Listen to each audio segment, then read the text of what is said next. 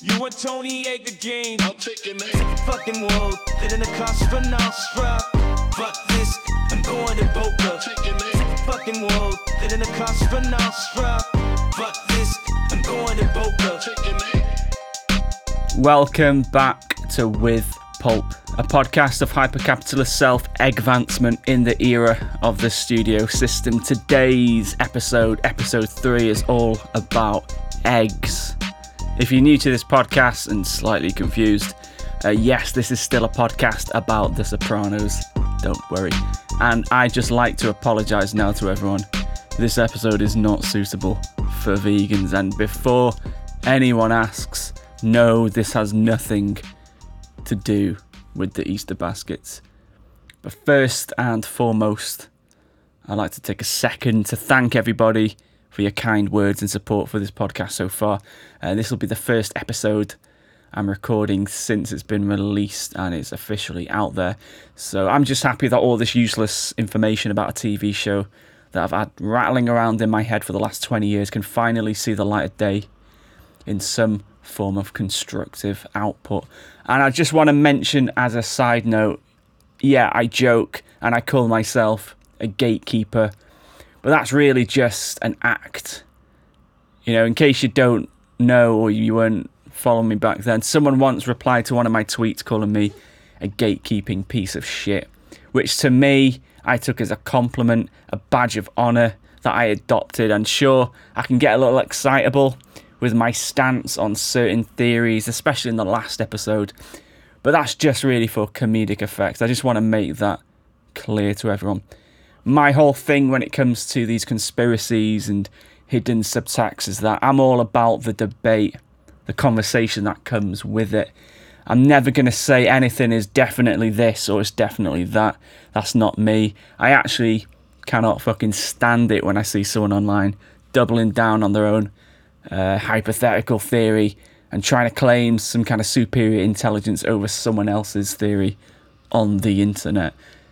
Because when I was listening back to the previous episode 2, I was kind of worried that maybe that's how I was coming across. But I just want to make sure and just assure you all that it's all in jest and that it's just a bit, a persona, if you will. I'm really not that insecure about my own intellect that I have to attack people online. Nor do I feel I'm any more intelligent than someone else just because I've spent way more hours compartmentalizing minute fragments of a fucking TV show from 20 years ago. Because when it comes down to it, that's pretty fucking embarrassing shit. But I'm owning it.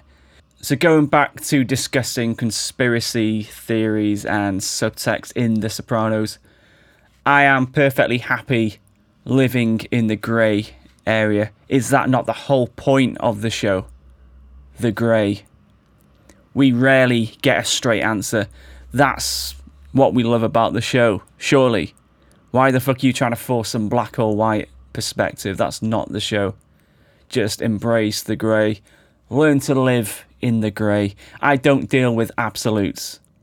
Absolutes just tend to ruin the dynamics of the things you love. My whole shtick is to dig up as much shit and shine a light on it, maybe shit on some things, maybe dismiss some things, maybe champion some other perspectives, but always weighing the pros and cons based on each theory's own merits, always keeping the door open for further discussion, for further possibilities, presenting the evidence to yourselves so you can come to your own conclusions. But mostly what I'm trying to say is that I'm very conscious that I don't want to make this podcast about me and my opinion. It's about you guys, really, at the end of the day. I fucking hate having to listen to other people's opinions. Opinionated people deserve to be shot, but that's just my opinion. In episode 1 and 2, I covered a bunch of different possible theories, ranging from breaking the visual narrative down to the sequential storied narrative, and uprooted as much dirt and filth as I could manage to sum up and rationally come to a cohesive conclusion about what is happening in the final episode. And for some of you seasoned vets, I went through a handful of theories. Some of those would have been covering old, familiar ground, and for some of you, hopefully, I would have opened up your mind's eye to a lot of the incontrovertible Easter eggs buried in that last episode. But now that's out of the way, we can finally move forward. And we can finally get to the good shit, the weird, the strange, the symbolic, the tropologically perverse aspects of The Sopranos. And as I mentioned, today is all about eggs and how they fit into the show's expansive, subcutaneous mythology. And as Tony put it himself, which came first, the chicken or the egg? Well, the egg predates the chicken by at least 150 million years, give or take. So it's the egg. But for the obstinate amongst you who want to ask, well, where did the first chicken egg come from? Then that all leads back to the Archaeopteryx, which would be the earliest recognised prehistoric bird, or whatever the science nerds want to call the closest thing to a bird. That was basically the original genetic blueprint for all birds, as we've come to know, of which are not reptilian and of course of which lay eggs. So there's your answer, and let that be the end of that. But why are we talking about eggs? So I appreciate some of you are new to The Sopranos, so it's easy to have overlooked some of the key symbolic usage of eggs throughout the show. As I mentioned in the previous episode about the use of oranges in The Godfather, where the appearance of an orange on screen acts as an omen for danger, usually signalling a murder or the death of a character. And in The Sopranos, it seems David Chase has opted for a similar technique, however, replacing oranges for eggs. But this is where it gets a little bit more interesting. In the remake of The Departed, Scorsese symbolically uses the letter X to signal a character's fate. For example, if you remember, there's that guy falling from the building. All of the windows on the way down have X's taped to the glass. Throughout, we see Matt Damon and Leonardo DiCaprio's characters standing in front of architectural constructs that are made up of X's. In scenes where decisions are made that ultimately lead them to their demise, you can see X's sprayed on billboards. Spoiler alert, the scene just before Matt Damon gets killed, he walks down a corridor and there's a huge X taped to the floor. When DiCaprio gets clipped, there's an X taped to the wall behind his head, etc., etc. So the X is used to mark a character, to mark someone's fate. Apparently, I think there's like 15 or 16 different instances where an X looms over these characters. So similarly, in The Sopranos, eggs marks the spot. Now you're all thinking, no, stop, you're wrong. Just, that's bullshit, because The Departed remake was made well after The Sopranos had aired. But just shut the fuck up, because I'm not even close to getting around to finishing my point. Rude. Don't interrupt me. The reason Scorsese did this, the reason he used the letter X to mark someone's impending death, is because it's an homage to the movie Scarface. I'm talking about the original black and white version from 1932 by Howard Hawks, where the use of an X on screen is used in the same way to mark someone's impending death. And this one example, as well as Coppola's oranges and many other Easter eggs hidden in movies, are just something that are constantly explored in critical film study classes. And this connection itself lies at the heart of the true meaning behind the name of this podcast. We know David Chase is a fan of the old classic gangster movies. We've seen a number of them used on the show, but just for those who are potentially still confused as to why this subtitle of this podcast is a podcast of hyper-capitalist self-advancement in the era of the studio system, is because it's lifted from the very first conversation that Tony has with Noah, where Noah, being the stereotypically overbearing film buff that he thinks he is, he mentions that the course module that he and Meadow are taking is a course called Images of Hyper-Capitalist Self-Advancement in the Era of the Studio System. How deliciously grandiloquent. But that line comes straight after this classic zinger. You a film buff? Some say Hawks invented the genre with Scarface, but Cagney was modernity. Mooney was not, so I give the nod to William Wellman. So we know David Chase has seen Scarface. We know he's familiar with Howard Hawks. He references it on the show. We know he's a film buff. He's already referenced Oranges a number of times.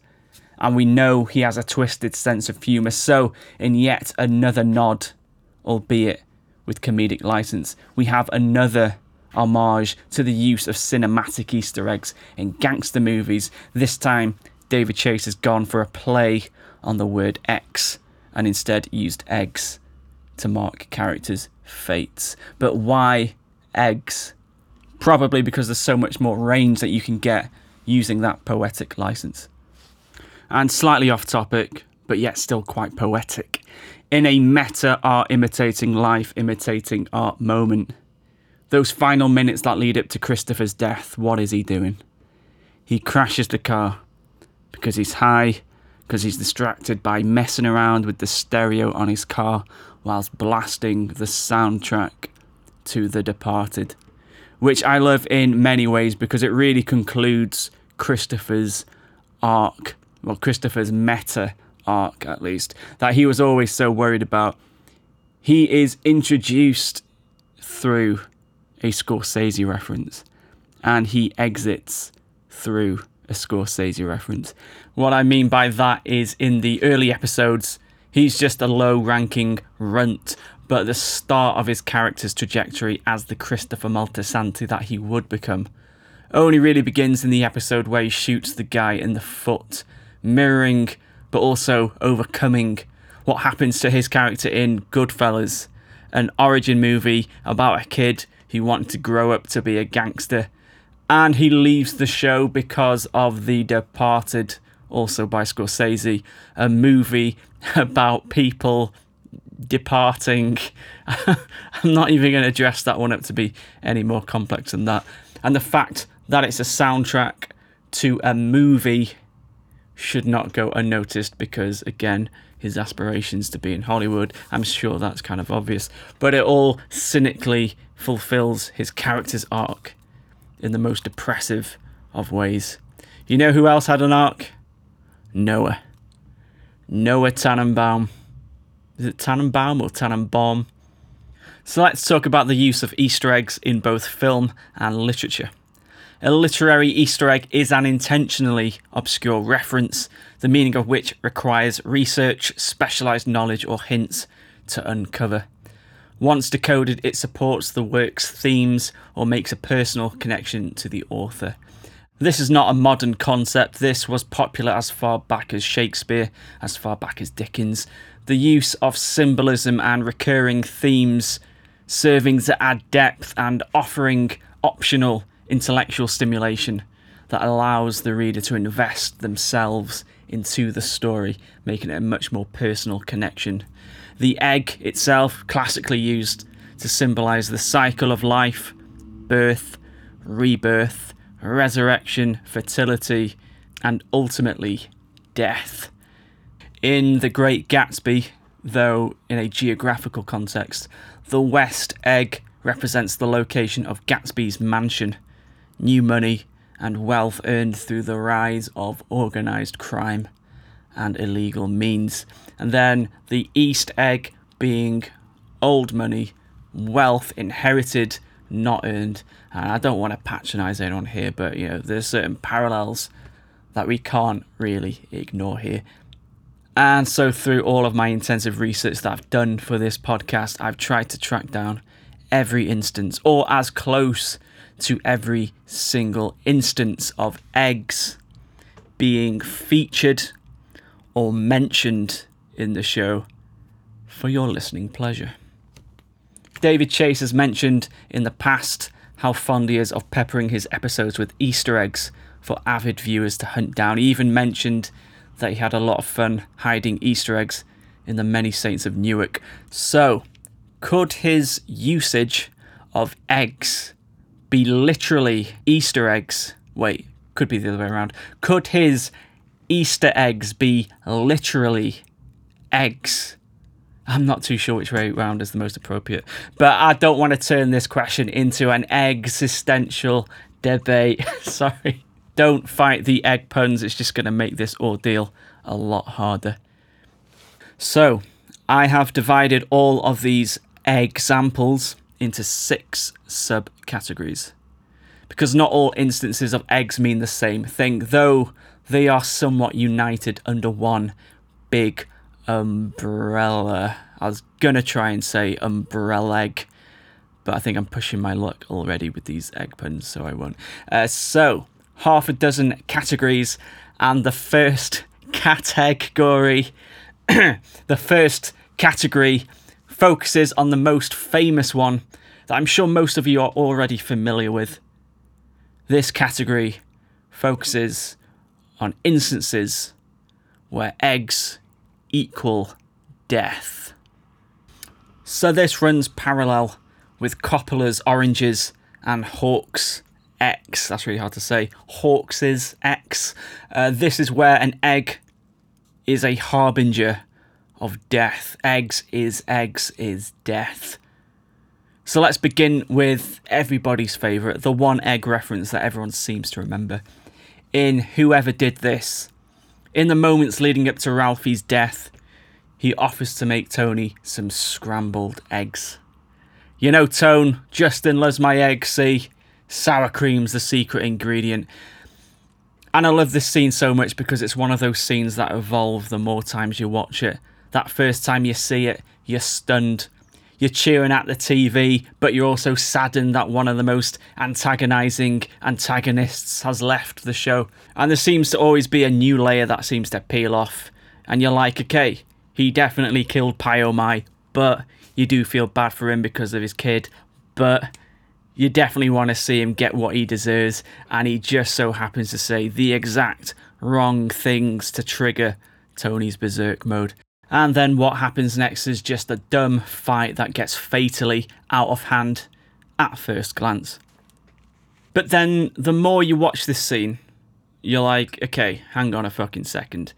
There is no evidence that he did set the fire that killed Pyomai. The information we get is deliberately evasive, and the only facts that are presented to us are conveniently summarised for us by our characters' vocalised suspicions. All of Ralphie's excuses are plausible, but we also know the character pretty well by this point, and that doesn't work well in his favour. So therefore, we are led to believe Tony's side of things, and this is the narrative we initially connect with. The narrative that leads us to believe that all of these events help to neatly connect the dots for us, because that's what we do as humans. Our brains are designed to try and make sense of odd circumstances. So if you want to call it Occam's razor or just simple A to B to C logic, this episode really makes a point in tricking us to follow Tony's path of conclusion. Whether or not he's acting as the unreliable narrator in the third person, or just adopting the classic defective detective trope. And the more times you watch it, you realise Tony has gone over to Ralphie's with the intention of killing him. And he's just waiting for an excuse, an opportunity for him to exploit to his advantage to kill him. And Tony is relentless. He will not let it go. He keeps goading Ralph into losing his temper so that he can use that excuse to kill him. And it's performed so well. But anyway, I'm getting overexcited and going off topic. The point is that Ralph offers Tony eggs, and that's one of the worst things that you can do.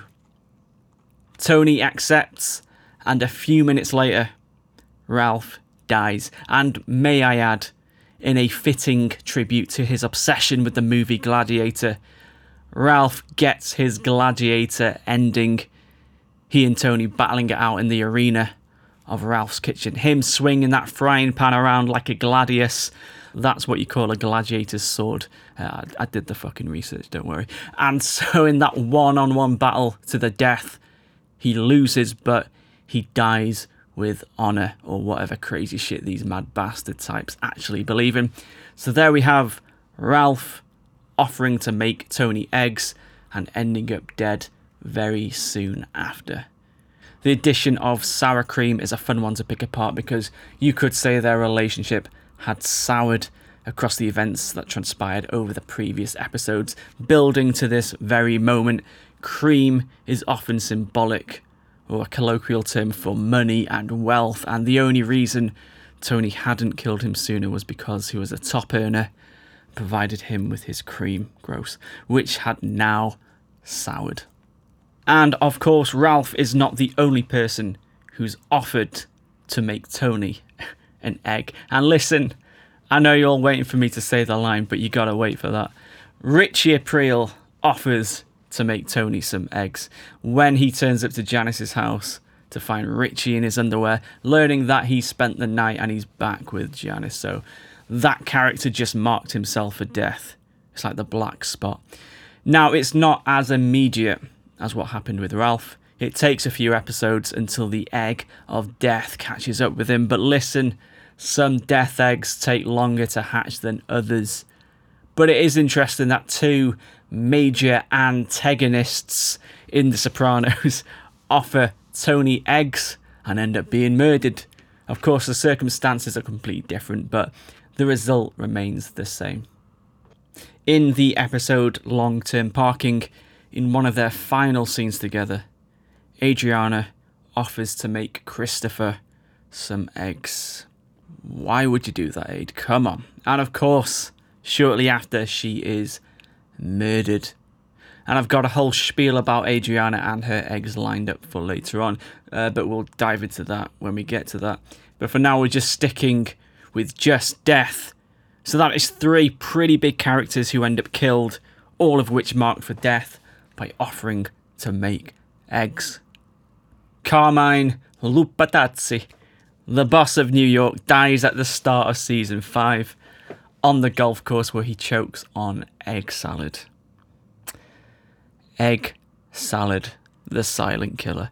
A man who once lived a life of power and authority, most likely rose up through the ranks using violence and force. A callous man who puts money and business above friendship and loyalty, felled by a mouthful of egg salad going down the wrong pipe. I mean, okay, he doesn't die straight away, and yeah, it was technically the stroke that caused it, but we know it was really the eggs. It's a pretty embarrassing way to go. Speaking of embarrassing ways to go, Silvio tells the guys he's going to buy them all an egg cream. He does this in order to clear the room so that Gigi and Tony could talk in private, and this builds up to a few scenes later on where Gigi dies on the toilet. And this is from an aggregate of symptoms. This is from an aggregate of symptoms. Stress, constipation from the stress, the Thanksgiving turkey acting like spackle in his bowels. But we all know the real reason why. It was eggs. Of course it was eggs. Now, obviously this isn't storied. This isn't a part of the narrative. Of course, Silvio mentioning egg cream has zero bearing on the structural synapses of the story that results in Gigi dying on the toilet. Nobody is saying that. It's purely from a visual and literary symbolic perspective, and I will jump ahead and say not all deaths are directly connected to eggs in terms of A to B, but the instance of an egg will usually alert the audience to the possibility of a death in that very same episode. And if this is all still very confusing, we will discuss further, don't worry. For now, we're really just connecting eggs with death. And I'm just going to say this, Gigi deserved better. I would have loved to see him go a few more seasons, but what are you going to do? In Sopranos home movies, Janice offers to make Tony and Bobby a frittata for breakfast before they head off to go and meet with the French Canadians. Now, for those of you who are unfamiliar with what a frittata is, it's essentially a quiche, but minus the pie crust base, kind of like a slow-cooked omelette, sometimes baked rather than fried, usually quite thick, filled with veg and whatever's lying around, but it's an egg dish. Now, the second half of this episode shows Tony forcing his hand and making Bobby perform his first ever kill, popping his cherry as he calls it, and of course, off he goes to murder Janice's son, Harpo or Hal, or now he's changed his name once again to René Lacour. I guess you could call it Chekhov's eggs For those of you who aren't familiar with the term Chekhov's gun, it's a writing trope that states, as the writer, if you're going to write in the inclusion of a gun, then that gun has to be used at some point later on in the book. So, Chekhov's eggs, as I'm calling it, is that if an egg is declared at some point in an episode of The Sopranos, then a soul must be sacrificed at some point later on in that very same episode. And the poetry in this concept is that, as I mentioned, a frittata is essentially a quiche without a crust, and this episode focuses on Bobby earning his crust. And I appreciate that this phrase may not translate to all parts of the world, but to earn your crust is a common idiom, similar to earning your stripes, or just make an honest living doing work that you don't really want to do, which in this instance is beautifully poignant, if completely and definitely not honest. In the episode, am I going to be able to make this work? Commendatory? No. Fuck. In the episode Commendatory, Angie Bomps drops a carton of eggs all over the kitchen floor. It was a full dozen as well, a pack of 12, huge waste of eggs. It's a heartbreaking scene. And this was moments before Big Pussy walks down the stairs on his way out to murder Jimmy Bones. That's the real name of the Elvis impersonator. The eggs have eyes and ears everywhere they know. And what is interesting here is that this is the scene where Angie tells him that her biopsy was negative. So is there a connection with a character breaking eggs and in return having their lives spared, with the caveat or irony that to save your own life, must this come at the cost of another life? A soul must be traded, if you will, in this case with the Elvis impersonator. It's food for thought. Now I know what you're thinking. She drops a whole box of 12 eggs. That's a full dozen eggs broken.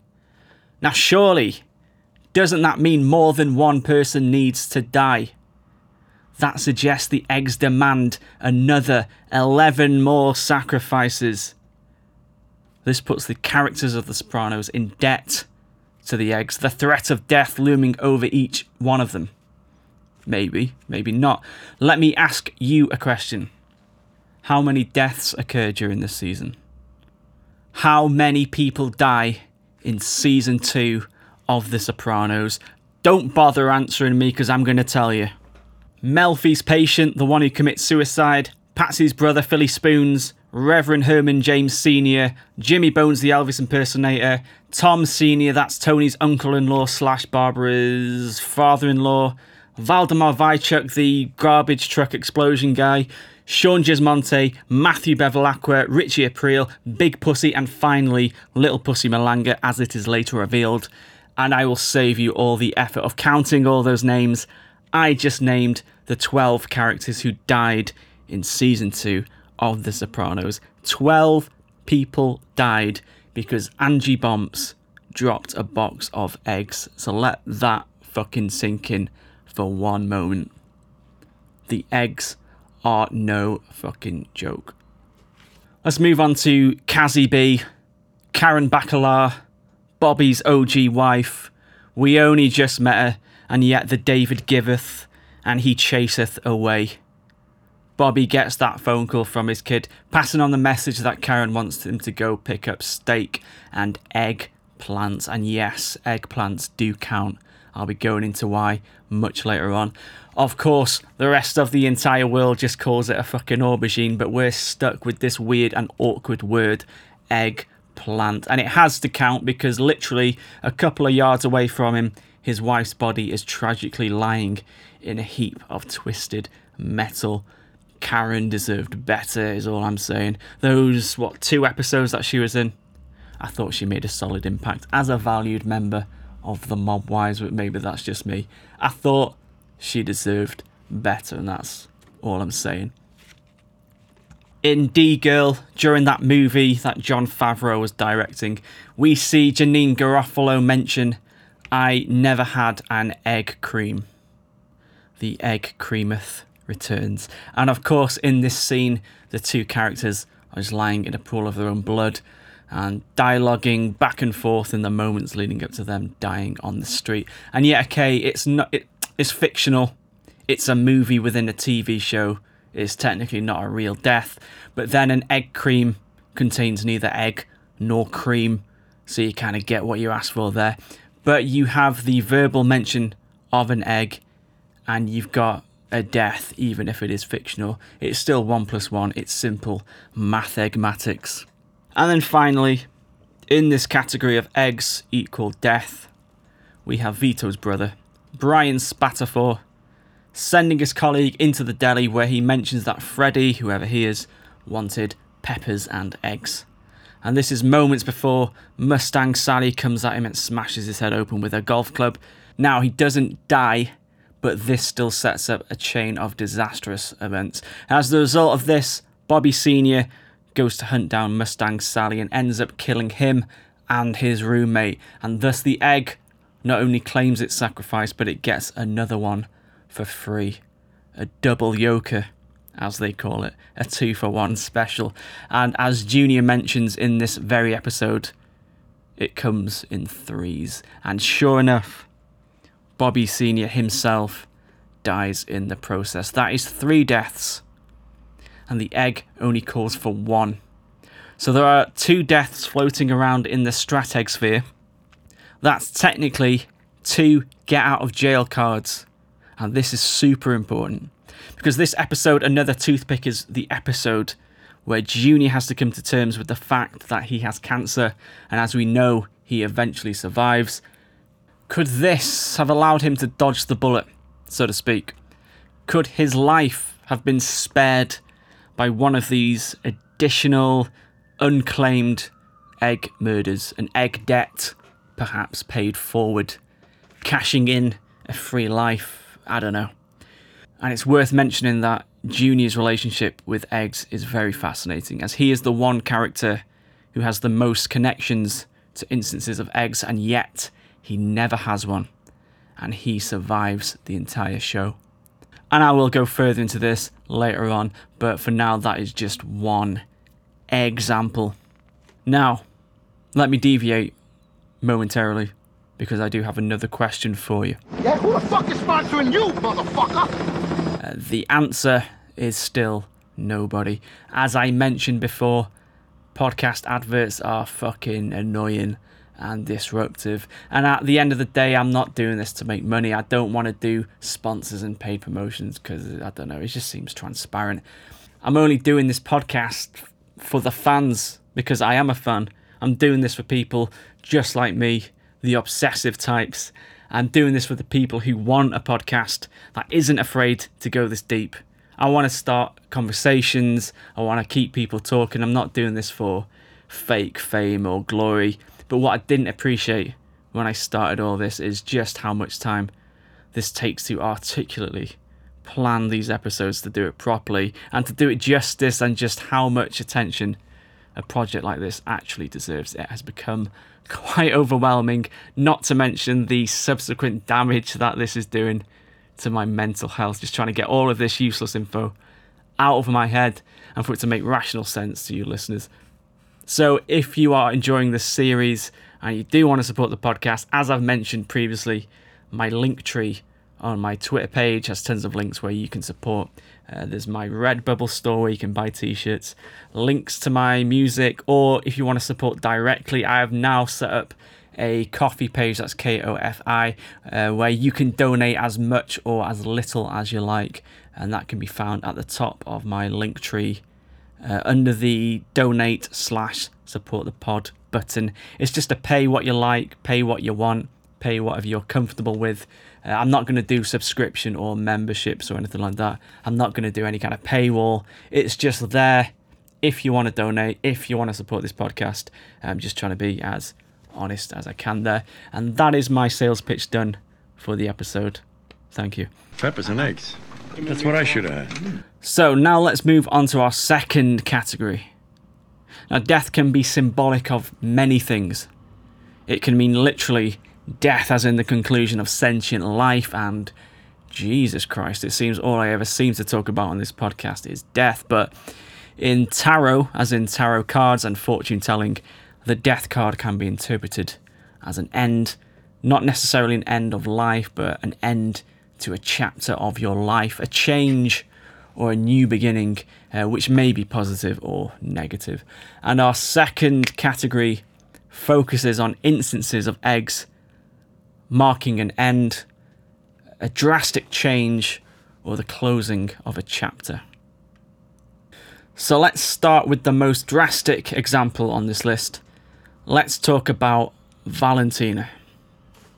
She offers to make Tony egg beaters and Tabasco.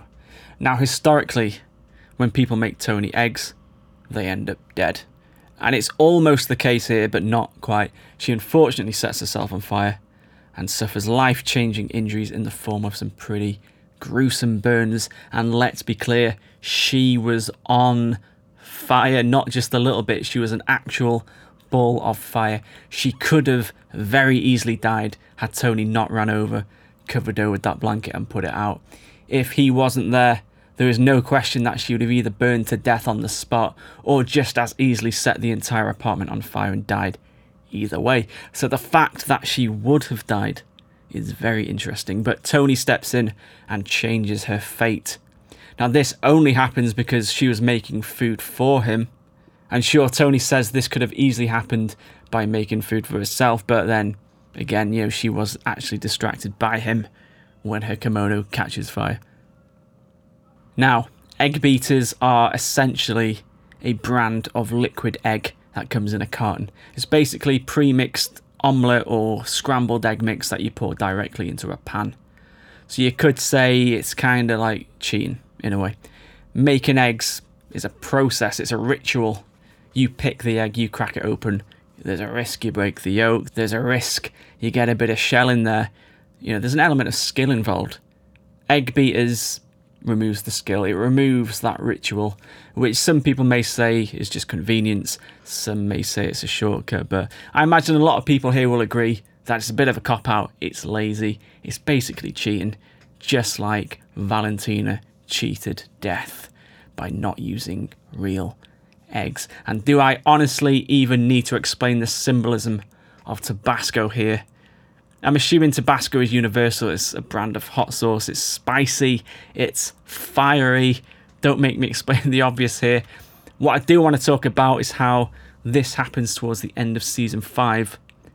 Now, at the start of this season, in the episode Rat Pack, Tony is wearing that iconic Tabasco polo shirt. I'm sure you know the one. If you missed it, just Google Tony Soprano Tabasco shirt. It's beautiful. It's a black polo shirt with about 50 tiny Tabasco sauce bottles dotted all over it. Now, was this preempting Valentina's demise somehow? Was this the writers or David Chase himself taunting us with some spicy foreshadowing? It's probably just a coincidence, if I'm being honest, but there you go. So the point of this scene is that Tony was visiting Valentina and he was about to do his breakup speech and end things between them, but then this, of course, happens. So this counts as closing the chapter on their time together. It's the relationship coming to the end. But what's funny is that the eggs themselves actually get involved here. It's like a wildlife documentary. The crew aren't supposed to get involved with the natural course of events. They're meant to let them play out, for better or for worse. And here the eggs themselves actually prevent the end from happening. But, of course, still, he visits her later in the burn unit and tells her that he's going to get back with his wife. So ultimately, even the eggs cannot intervene and change fate. Good to know. Now let's talk about Irina, or it's really supposed to be pronounced Irina, but we're going to go with Irina. Tony's first OG, that's original Gumar. Well, the first one we see at least. In season 4, long after they've broken up, she's with Zelman when Tony's over at his house, and there's that awkward moment where she's trying to make him jealous, telling him how happy she is with him, and she offers to make them egg salad. Irina, what the fuck are you doing? Don't ever offer Tony eggs. Famadon. It's suicide. Now, egg salad is what killed Carmine. You gotta be careful with that shit. And this is boiled eggs mashed together with mayonnaise. Jesus Christ, I'm gonna be sick just thinking about it now. Mayonnaise is of course made from eggs, so it's eggs with eggs. It's truly amazing that nobody dies, or fucking vomits for that matter. However, this does mark the beginning of the end for Irina and Ron's relationship. Later on in this episode, Tony starts getting all emotional and returns to the house to beat him with his belt, emasculating Zalman in front of Irina. And as we learned later on from her cousin, he couldn't perform as a man from that moment on. So that is yet another relationship claimed by the eggs, brought to an end by the egg salad, the creamy harbinger of misery. In season 3, just before Tony calls Janice to make her come to their mother's funeral, we see her living with her boyfriend, emphasis on the boy, and delivers that excellent Elvis impression. Eat your eggs, baby. Now, this is the first time we see Janice in this season, and it's an interesting one because there's a few ways that we can look at this. We could link these eggs with the death of Livia. However, the fact that they appear after the death doesn't really sit right with me. Kind of like egg salad. I feel like this is more directly linked to Janice and her role within the show. In season 2, she was brought in as a guest role for just one season, and a fucking phenomenal one at that. But it wasn't planned on her being a permanent fixture. I guess the writers were anticipating a handful of guest appearances like many other characters do. But with the death of Nancy, the writers needed someone to fill that role in Tony's life. That motherly presence, well, more maternal dominance to be more exact. The source of all of Tony's insecurities and emotional failings. And so the character of Janice returns to The Sopranos full-time as Tony's grief provider once more, and be the constant reminder of his mother and how fucked up the two of them ended up. So this works on two different levels. There is this new shift in focus that really acts as a turning point for the show. The backbone of the first 2 seasons are propped up by this relationship of Tony and his mother, and of course Nancy dies before season 3. Moving forward, you could say that from season 3 onwards, whilst the relationship with his mother continues, albeit in the reflective past tense, through conversations with Melfi and rearing its head by proxy through Janice, it's almost like a conclusion to a chapter in The Sopranos' life, as in the actual Sopranos family. And whether this is a change for good or bad, that's really up to you. Personally, I think season 3 of The Sopranos is probably the most finest example of television writing to have ever occurred, as it really challenges all those mundane tropes in TV writing, from stereotyping and the use of fridging and audience expectations. But whatever, back to Janice. We can also look at this from a narrative perspective. She has historically been a character who has always run away. She returns in season 2, seems to settle down, and then of course the rituation happens.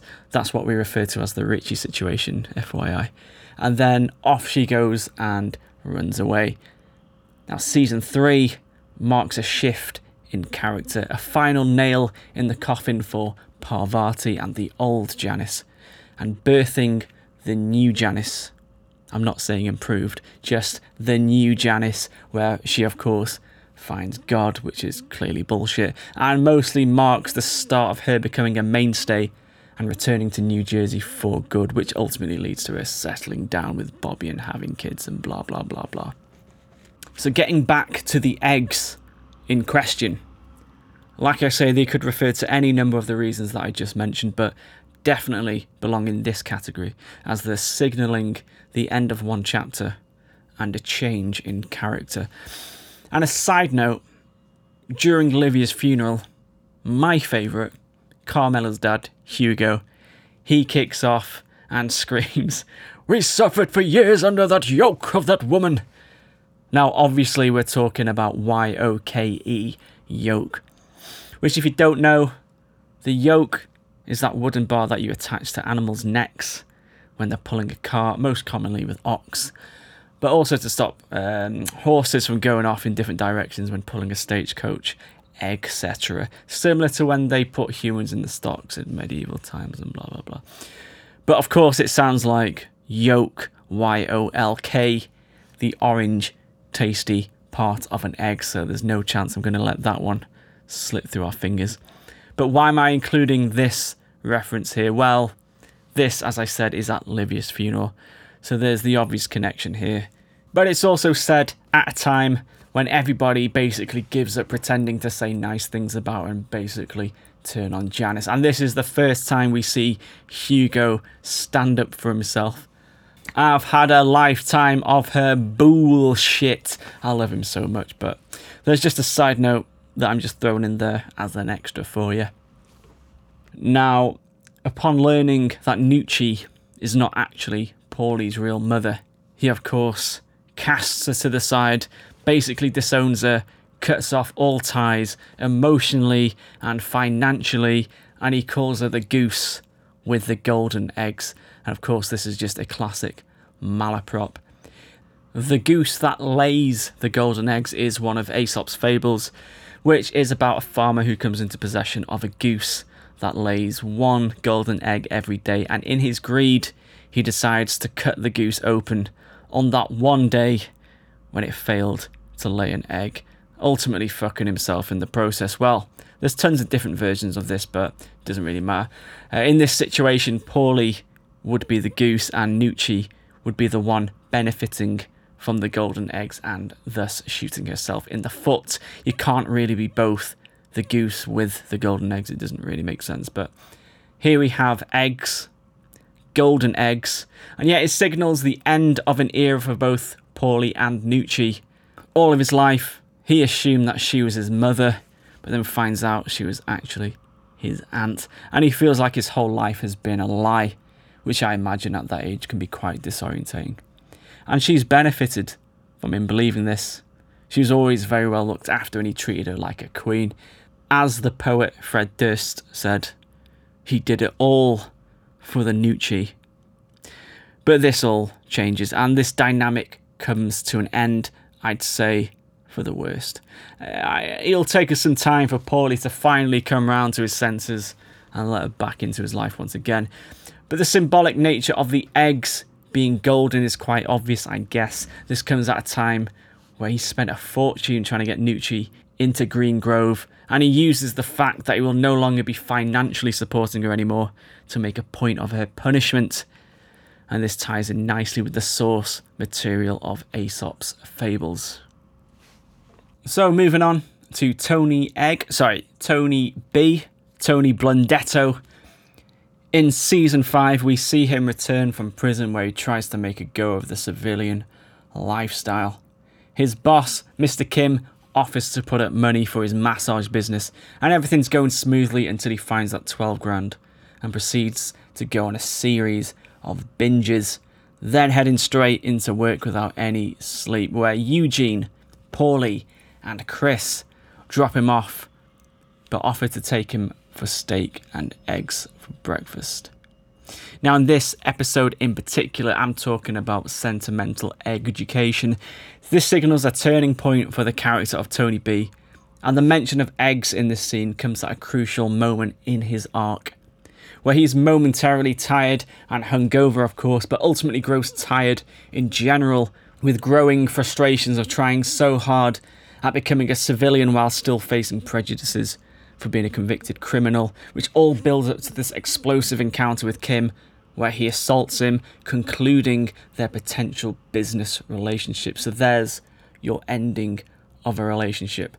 But it's also the end of Tony B's civilian chapter, starting a new chapter for Tony B, where he slips back into bad habits and returns to Tony Soprano to ask if he can start doing a mafia once again.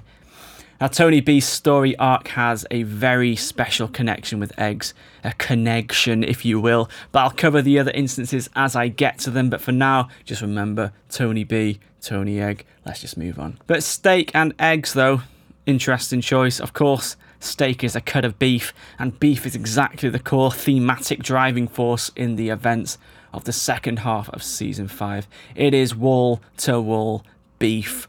Tony and Johnny Sack, Tony and Phil and basically anyone that breathes, but specifically Phil and Tony B and Tony S.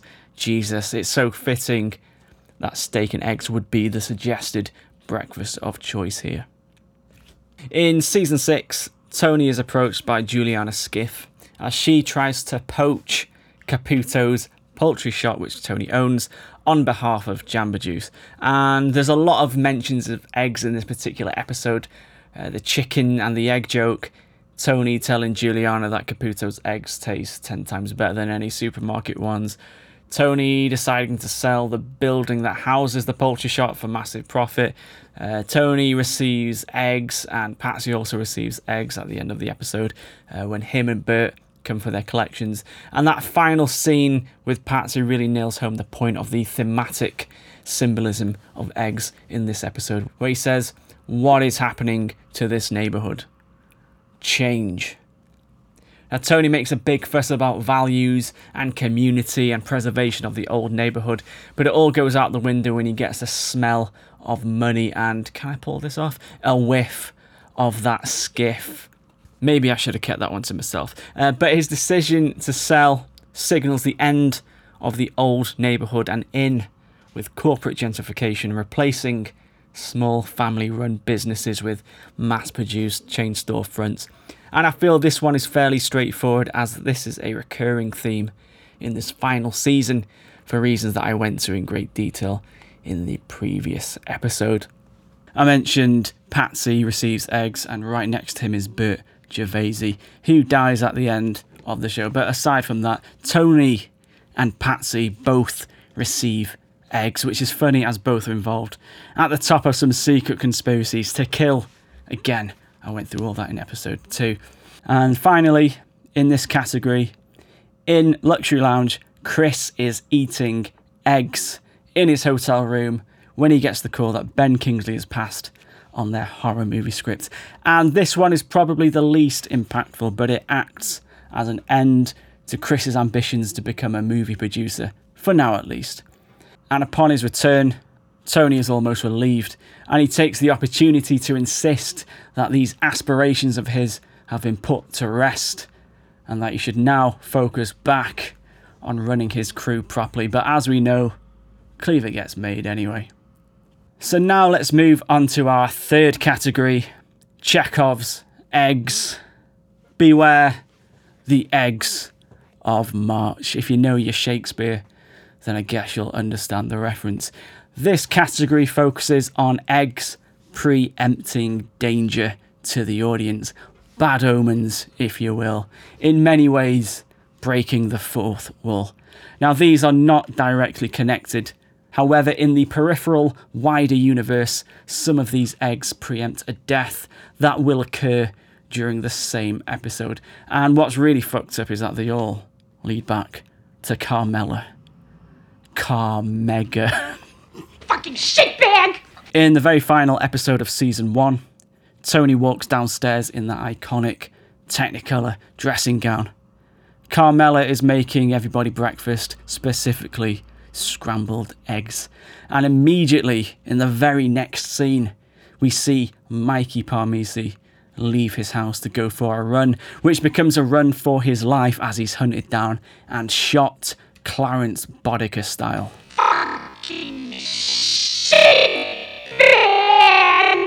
In 46 long, Carmella is again cooking scrambled eggs. Now, it's not as straight away, but later in the episode, that truck driver catches friendly fire and accidentally gets shot. Again, Chekhov's eggs. We see an egg, we have to see a death. Just like Hawks in Scarface, we see an X, we see a death. Fucking shitbag! In college, AJ makes his bedridden mother a boiled egg, and it's pretty poor. It's pretty terrible. A metaphor, perhaps. After all, AJ is the fruit of Carmella's eggs. Did I actually just use that sentence? Of course, we are all born of eggs. More of that later on. But AJ is represented time and time again as a disappointment, much like this subpar boiled egg that he offers her. But staying on topic, this episode, of course, marks the very first time we ever see Tony kill someone on screen. Of course, Febby the Rat. Fucking shitbag! In Whoever Did This, yet another egg reference. Carmella makes AJ French toast, which is toast fried in egg. Some people just call it eggy bread, although in France they call French toast le toast. So this scene comes a couple of scenes before we find out that Pyomai perished in that mysterious fire, where she was of course burned alive, where she became toast herself. Tragic? Yes. Coincidence? Nope. Fucking shitbag! One more. While she was going through her schoolgirl crush that she had on Fior, she offers Sad Furio some eggs, which he declines. And this occurs just before he has to go back to Italy to see his dying father. So not only are these eggs referring to Furio Senior, otherwise known as Fiorinia, but it also signals the end of anything romantic between Furio and Carmella, whose power couple name would have been Fiormella or Carmurio. Now, why so many preemptive egg references that go on to show murders and deaths that connect to Carmella? Could it be exposing the disconnect that sees Carmella situated on the outskirts of this life that Tony leads, whilst not directly involved with the gangster life, but still reaping the benefits all the same? The money, the house, the car, the lifestyle. Carmella, the mother, the giver of life on the opposite end. All this death comes with the territory as part of Tony's business interests, and thus these deaths and murders ultimately benefit her. The blood money that leads back into her pockets. And now it's time to talk about that scene. And you know the one I'm talking about? Well, we're going to discuss it in part, at least. In the episode Rat Pack, Uncle Junior rejects Feature's dandelion salad and he wants an egg. He's so determined to have an egg, he's so egg crazy, he confuses Tony B by calling him Tony Egg. And now immediately after this dialoguing, the phone rings for him, where Bobby passes on the news that Carmine Lupatazzi has died. Of course, from that infamous egg salad. Well, technically, it was the stroke before anyone gets in my face.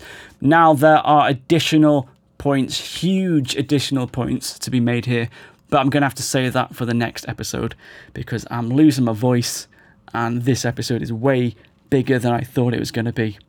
And we're basically at the halfway mark anyway. We've gone through 3 different categories here. 3 out of 6.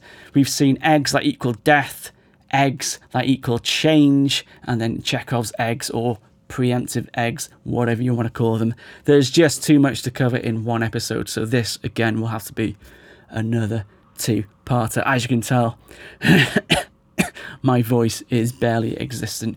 So we will continue with these remaining categories in the next episode, and I'll warn you, it's going to get pretty grim, it's going to get pretty dark, and really ugly, if I'm being honest. And as I mentioned already, if you want to support the podcast, then obviously like this episode and make sure you subscribed, retweet the shit out of it, and check my link tree for all the different ways you can support this. I will see you for part 2. Make my nephew an egg. Okay, I'll talk to you. With Pulp was produced by Bojanic Audio and music was by Klezmerboard. Thank you for listening. Please like and subscribe now. Go shit in your hat.